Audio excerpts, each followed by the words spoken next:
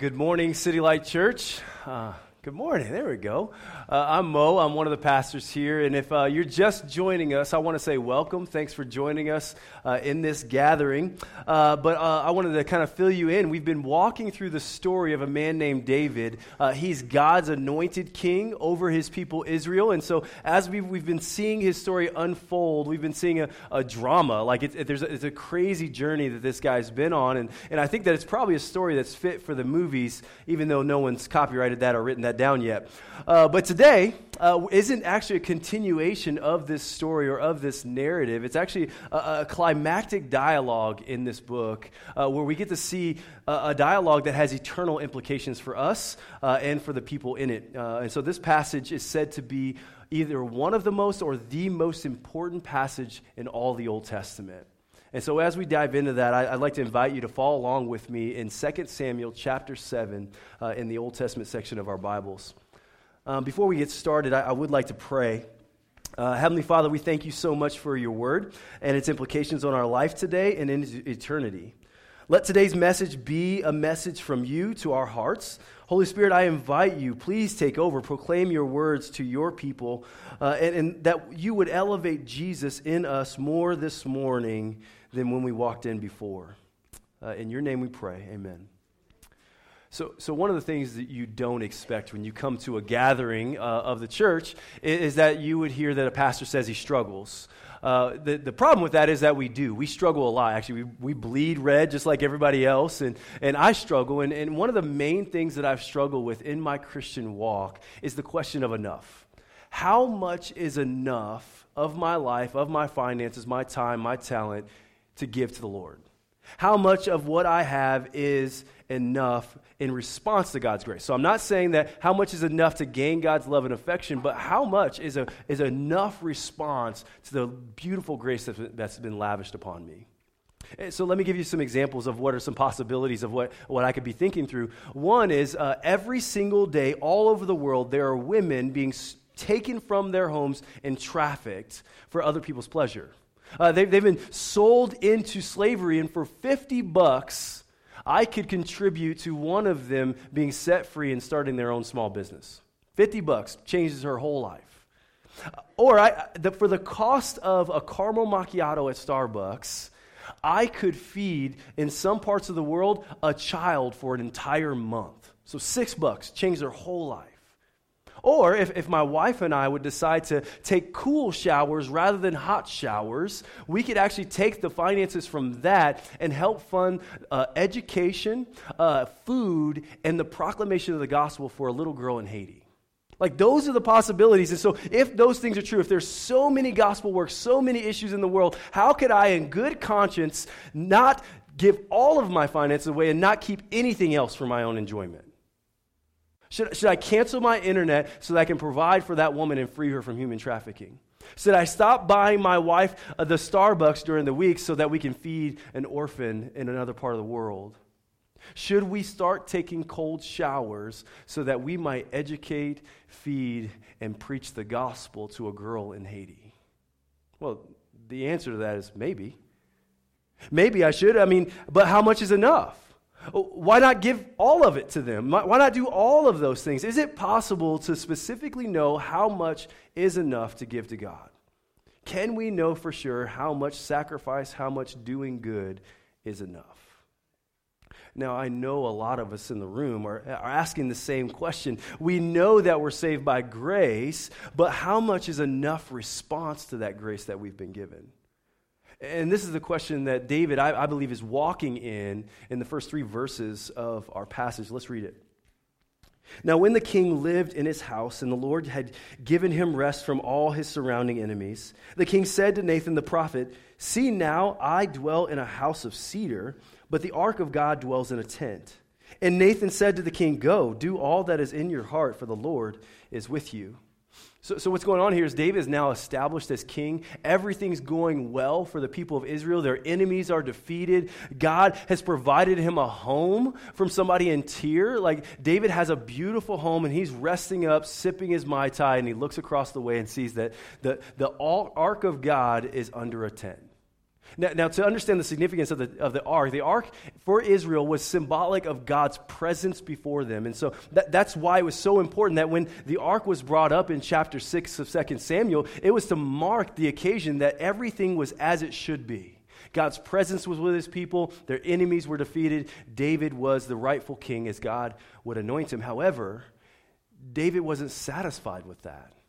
He saw that he was living it up large, and yet the presence of God was underneath a tent, a tarp.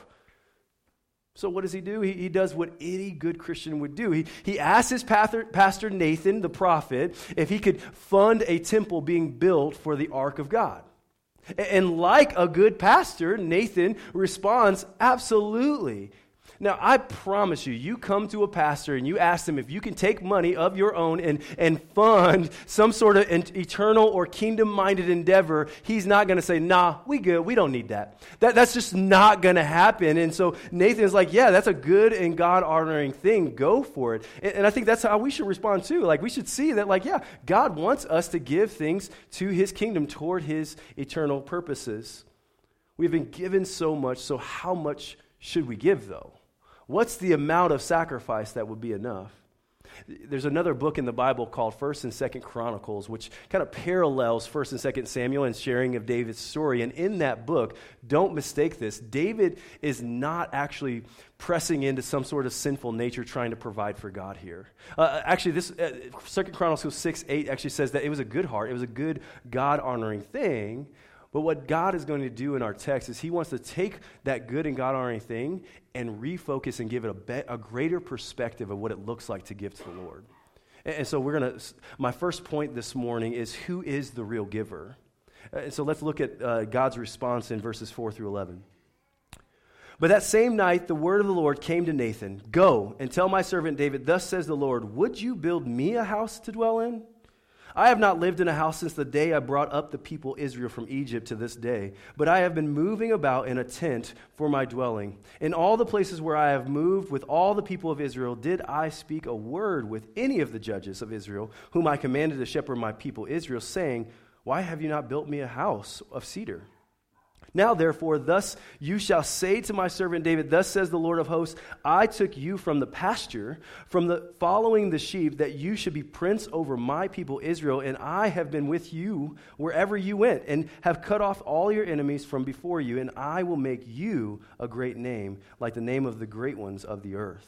And I will appoint a place for my people Israel, and will plant them, so that they may dwell in their own place and be disturbed no more, and violent men shall afflict them no more, as formerly, from the time that I appointed judges over my people Israel, and I will give you rest from all your enemies. Moreover, the Lord declares to you that the Lord will make you a house." So God starts out by saying, no, you can't give to God. And I'm looking at Nathan and being in his shoes as David's pastor thinking, I think I need a second opinion. You mean to tell me you want me to go to him and say, no, you can't give to this good kingdom cause? You know, like asking like, hey, is there anyone else I could talk to about this situation? But on a serious note, though, it was a surprising response for Nathan to come back to David and say, actually, God says no, at least for the time being. And there's three reasons why God said no in this place. The first one is God is the giver of his presence. He goes with his people. He outlined the history of Israel from their freedom from Egypt up until now. And he says, I'm the one that dwells with my people. I don't want something on high. I want to be in the desert with them, in captivity with them, on the mountain with them, in their muck and their myrrh. I want to be there with them. And so what he's saying is, I'm the one that brings the presence. And I never asked for a house to begin with.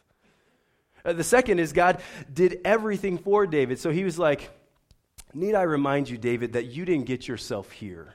You just 25 years ago or so was a little shepherd boy following some sheep that nobody cared about. And I have placed you now, as I anointed you, into the place of a prince over my people. Catch this, don't miss this. There's a significance to him calling him prince. Just last week, Pastor Ricky did a phenomenal job of sharing with us that David realized who the real king was, and that's God. And so what God is pointing out, he's like, again, I am the real king. You are a prince that I have placed there.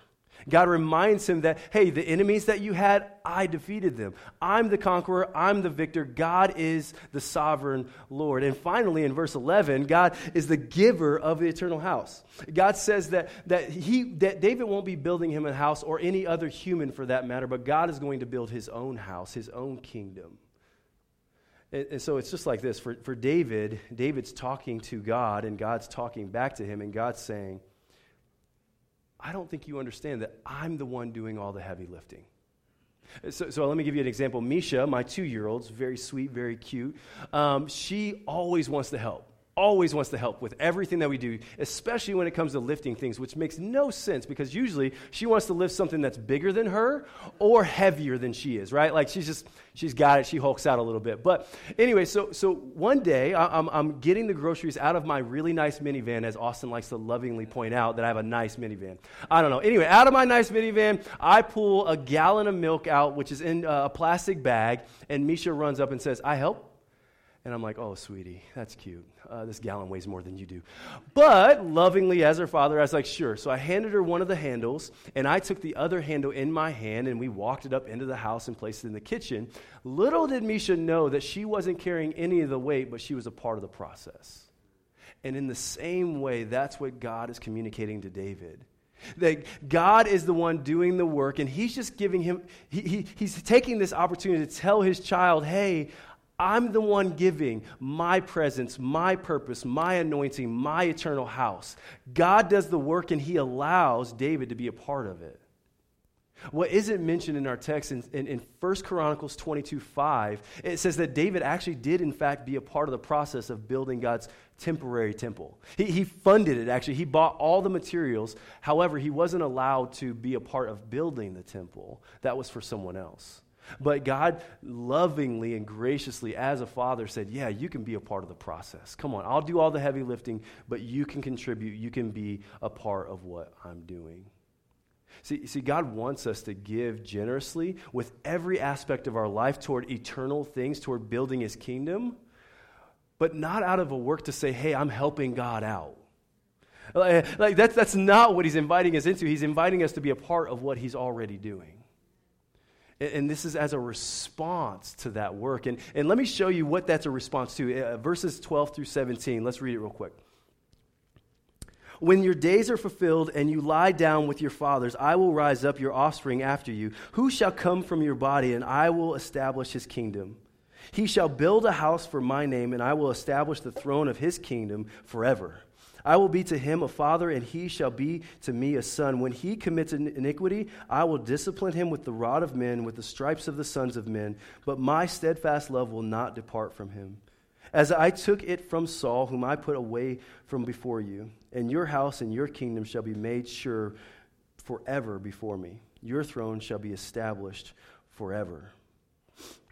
So not only did God say, hey, I'm going to build the temple, but he also reveals to him, he says, hey, I'm planning to use your lineage, David, to build my kingdom, an everlasting kingdom. And it's not going to be David's kingdom, but it's ultimately going to be God's kingdom. And this is why this passage is said to be one of the most, or the most important passage in all the Old Testament. It describes the Davidic covenant. Now, some of you in the room are like, David what? David covenant, which is a legally binding promise. So this is God's promise to David to build a kingdom through his lineage for all the nations. So here's why this is significant for David in this moment, for the people of this time, is because God's people, Israel, were established in Genesis 12 by a promise as well. There's a guy named Abraham that God came to and promised. He said, hey, I'm going to make you a great nation so that you all can bless other nations. However, since that promise, there's been some things that have gone on. So the Israelite people have been overtaken. They've been in the desert. They've been in the wilderness. They have gone from one nation capturing them to another. They've gone from one bad leader to another bad leader. And this has been all over the span of 1,000 years. They've been waiting. They've been waiting for God to do what he says he's going to do. And up until this point, God's people are looking out at their own babies, for that matter, and saying, hey, I'm hoping one of these are the Messiah, the Savior that's going to come and redeem our people and establish this nation that God talked about. I'm looking, and so every single woman who had a baby was like, well, maybe this is going to be the one. Maybe this is going to be the one. Kind of like what I pray for my kids, that I'm like, maybe this is going to be the one that becomes a professional athlete, right? Like, save our people. But no, I'm just kidding, a little bit. We see this in 1 Samuel 8, that the issue in 1 Samuel 8 is that Israel wanted a king, but it's not the issue that they wanted a king, because God actually promised them a king in Genesis 17. The issue was that they wanted a king like every other nation, and not the way that God will want them to have a king. You see, God in this passage is narrowing the focus for them and says it's not going to be just some random kid in Israel, it's actually going to be from the line of David. What a beautiful grace for God to give David an insight into what he's going to do and how he's going to use his lineage going forward. In verse 14, God gives him a prophecy about a son. And like most prophecies in the Old Testament, what you see is that there's an initial or an immediate affirmation of that, and then there's a final one. So there's an immediate meaning behind it, and there's a final meaning behind the prophecy. And so the immediate one here is David did indeed have a son. His son's name was Solomon, and Solomon did take over the kingdom, and he was established, and he did make Israel great. In fact, there were nations from all over the world that would come to Israel and admire the fact that their God king had established them the way they had. Solomon was the immediate king that was promised. And in verse 15, it says that God kept his promise. Even though Solomon sinned and sinned a lot, God kept his promise not to remove David's lineage from the kingdom and the kingdom advancement. And then that final meaning to what God is saying in this promise finds its yes and amen in Jesus. Through the line of David, our eternal king was birthed forth to come and be the temple on our behalf and die on the cross for our sins so that he can be the ultimate victor who rules and reigns as our king and for God's kingdom.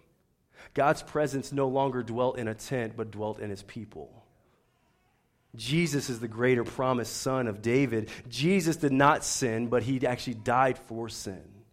Solomon's temple was a temporary temple, and Jesus' temple lasts forever. The sacrifices made in Solomon's temples were done over and over and over again. But Jesus' sacrifice on the cross is once for all. Solomon eventually died, but Jesus died and rose from the grave and reigns forever on high.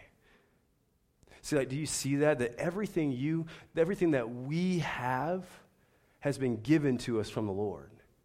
We can't add any value to God. We can't give him anything. He is the primary giver. He is the giver, both temporarily but also eternally. God has given us so much in the gift of his son, who took the rod and the stripe and the cross that we deserve so that we might have his righteousness and his perfect record. God is the real giver. So what do we give God then? Which gets me to my second point. I'm glad you asked. What do you give the person who has everything? Let's pick it up in verse 18. Maybe. Then King David went in and sat before the Lord and said, "Who am I, O Lord God? And what is my house that you have brought me thus far? And yet this was a small thing in your eyes, O Lord God. You have spoken also of your servant's house for a great while to come, and this is instruction for mankind, O Lord God. And what more can David say to you? For you know your servant, O Lord God. Because of your promise and according to your own heart, you have brought about all this greatness to make your servant know it." So I've been told before that I'm a guy that's kind of hard to buy things for. Okay, the reason being is because I usually have what I want. Now, it's not the way Austin goes about that. It's just a little bit different. He kind of just drops cash and it's his. If you know me well enough, you know I kind of have a side hustle all the time. I got something going on where I'm making money somehow, some way. He makes fun of me for it. But that's kind of the reality for me. And one day Trey comes to me, my son. He's like in 8th grade, and he's like, "Dad, my friends keep telling me you're rich." And I'm like, "Well, what does that even mean, man? You know better." and he's like, I was kind of laughing at him, and I was like, "Okay, so why do they say that?" He said, "Because you always have the latest electronics." And then I started laughing. I was like, oh, I get it now. Silly kids. They don't know that I sold like 3 things in order to get that new thing. Like I always have some sort of side hustle. If I want something, I might get it, but it's going to take some work involved. And so everybody has somebody like that, right? Where you're trying to buy a birthday gift or a Christmas gift that's perfect for that person, but you look at them and you're like, what do I get you? And so what do you give the person that has everything? Well, simply put, worship and praise. So after Nathan tells David all of these things, our text says that David went in and sat before the Lord. Now, the language used here is not supposed to paint a picture of him casually walking before the Lord's presence and having a seat. That's not what's going on here. In fact, David was taken back by the Lord. He was in awe of the Lord, which is why he says in verse 18, "Who am I, O Lord God?" This phrase is repeated around 7 times for the remainder of this passage. Now, let me give you a little cue. When you're reading your Bible and something's repeated over and over and over again in a short span, God's trying to draw your attention to something. And here's what he's trying to draw your attention to. The phrase, "O Lord God," in the original language is Adonai Yahweh, which means sovereign Lord. David is acknowledging the power and the majesty of his God before him. He understands the beauty of God's grace here. He's saying, "Who am I, O God, that you would take me and my family and that you would take us thus far?" And then consider that to be something small in comparison to what you're about to do. Who am I, O God, that you would show me such grace? That's what's going on here. So let's pause and sit in that for a second. Look back at yourself while you sit here. Look back at yourself 5 years ago to now. And maybe for some of you it's 10 or 20 years ago until you got here. But look back and think about how far that you've come thus far, right here, right now. Think about it. You didn't get here on your own. God brought you to this point. God's the one that has freed you from your addiction. God is the one that brought that spouse to you, gave you those kids, gave you that job, gave you that house, gave you that scholarship, gave you that money, gave you that family, and gave you those friends. God is the one who did it. Think about it. God's still the one redeeming you. He's still the one transforming you. He's still the one sustaining you. The sovereign Lord, in his grace, brought you to this point. James 1:17 says, "Every good and perfect gift is from above." He's the one that's provided a way for you to have access and relationship to him. As you sit in your seat, right now, you sit in the presence of the sovereign Lord. Are you in awe? Are you taken back that he's even mindful of you? Are you taken back by the reality that every single breath that comes out of your mouth is a sign of his mercy and his grace on you? That he would say on a reoccurring loop that I, the sovereign Lord, love you so deeply that I would send my son for you. Are you in awe of that? And if not, I'm not sure that you quite understand the gravity and the weight and the beauty of his grace. That grace that he promised to David is the grace that we get to receive. God forgives our sins and puts us in right standing before him. And this is so much more than a ticket to heaven or a get out of hell free card, if you will. If that's the way we view it, we're minimalizing the impact of what we're talking about here. And we continue on. What we do is we'll continue on being paralyzed by the question of what is enough to give. We basically say with our life, this was a really nice thing that God did for us. Now I'm going to go ahead and pay him back. You see, that's not salvation by grace, but a really sneaky way of having salvation by the law. The humility that David is displaying here is one that's based on the grace that he's given. We get so caught up in looking in our mirror and seeing all of our faults and our shame and our guilt and our past and the sin that we commit every single day and fail before a holy God. And we look at it and say, there's no way you can use a loser like me. Now, I know and I understand that we were sinners, misfits, and losers without hope. But that's no longer who you are. your story has changed. That story isn't what can I do for God, but what has God done for me? God told David that he would give him a son, and that son would rule and reign forever. He did that. He sent his perfect son, Jesus, to die on the cross for our sins. He lived a perfect life as a perfect Savior so that we can become the sons and daughters of the living God. That's amazing. That's beautiful. That's awesome. That is what is worthy of awe. Let's keep going. In verse 19 through 24, he continues to worship and praise God for all that he's done. And even recognizing that it isn't just for him, but for all people. Did you catch that? That this grace, this instruction, as he put it, is for all people groups. David doesn't just keep this to himself and say the sovereign Lord is sovereign Lord over Israel, but he says, no, this is for all mankind, all people groups. And then David transitions his prayer to not just reflecting on what God has done and what he's doing in his midst, but of who he is. It's beautiful.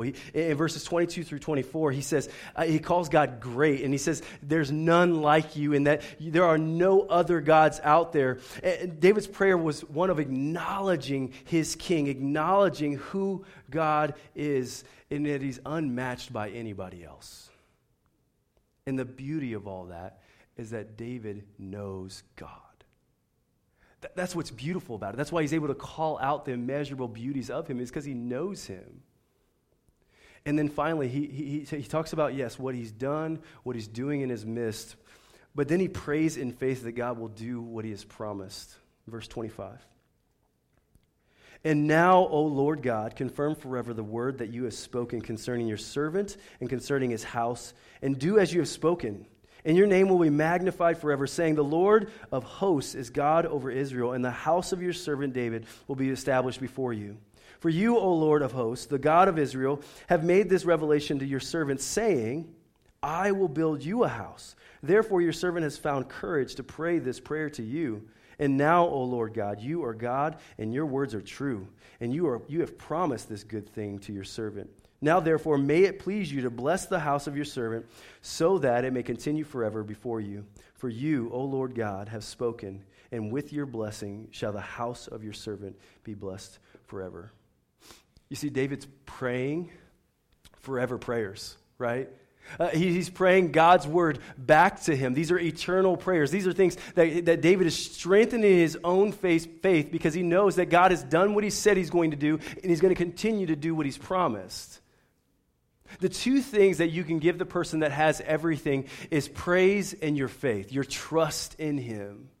David had faith in God's promises. He knew and remembered that God is going to do exactly what he says he's going to do.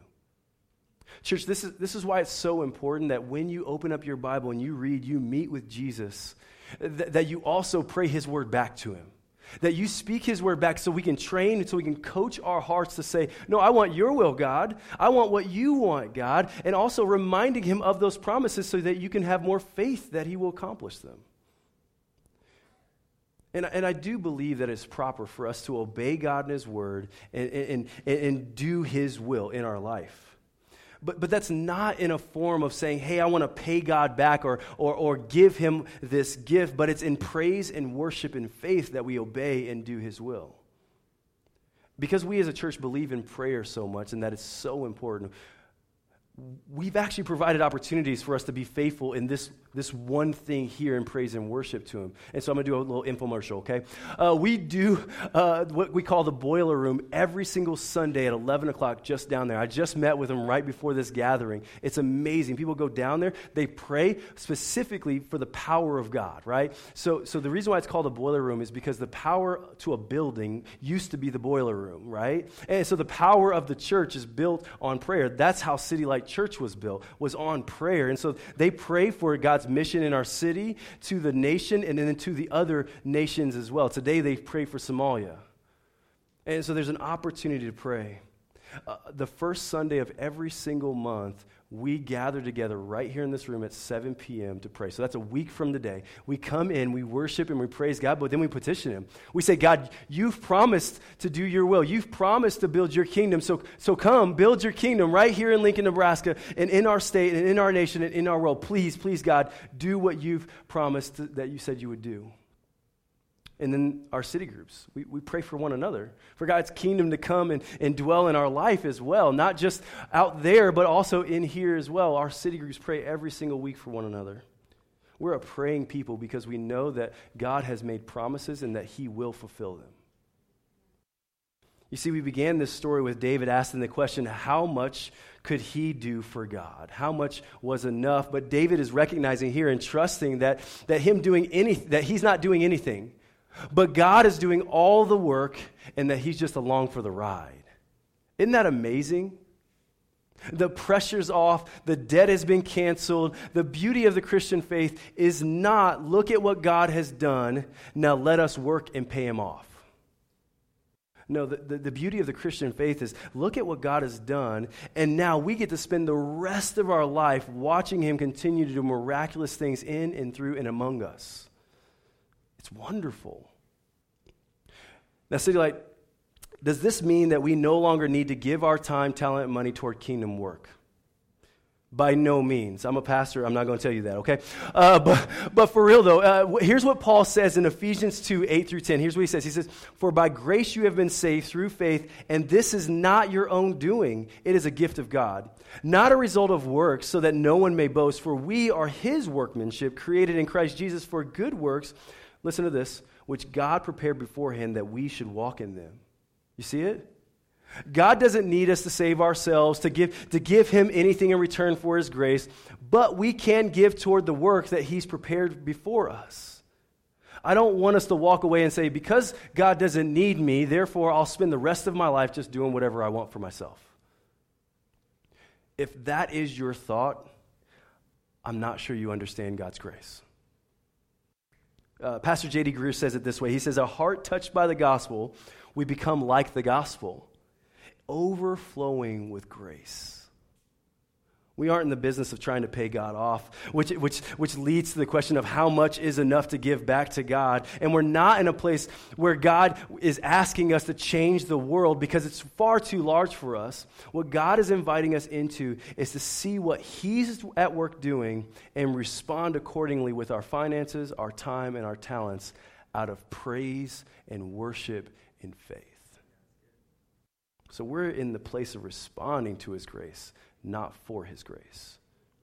So if you're in the room and you're tired of trying to be good enough or spending your life paying God back, can I say something to you?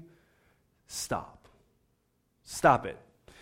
You can't be good enough, so stop trying to be good enough. You can't pay him back. You cannot afford that loan. I promise you that. It's a free gift to you by his grace, so take it, own it, receive it. It's yours. And if you're in the room thinking that you're disqualified from that grace, you are dead wrong. That grace is free. You don't have to clean yourself up or make yourself some different kind of person in order to come to Jesus. Jesus says, no, you come to me now as you are, and I'll meet you. Just like his presence went with his people, his presence will be with you right now. It's a free gift. And so maybe for some of us today, we can finally say, this is the day that I rest and lavish in the grace of Jesus. Maybe this day will be the day where we finally feel the weight of us trying harder, trying to pay God back, just fall off our shoulders. Maybe today we'll stop worrying about achieving or getting God's approval and just enjoy the reality of his grace that's been lavished upon us. Maybe today we'll actually realize the magnitude and the brilliance and the beauty of that grace. Maybe today God will move our hearts to a place of awe and awe-inspiring our faith that we might take everything and leverage in generosity toward his kingdom work out of worship of him. See, like God has called us as a church, if he's done so, he's Adonai Yahweh, the sovereign Lord. He has called us as a church to make disciples that are Jesus-centered and plant churches. That's what the call, our mission as City Light Church is, but we can't do that on our own. We need the presence and the promise of God to go forth. And we do that with grateful hearts that we would pursue that because he's promised to build his kingdom. Now, God has fulfilled the promise to David that he's promising right here. He fulfilled that in Jesus, right? That son did come, that son did die, and that son did rise from the grave and reigns forever.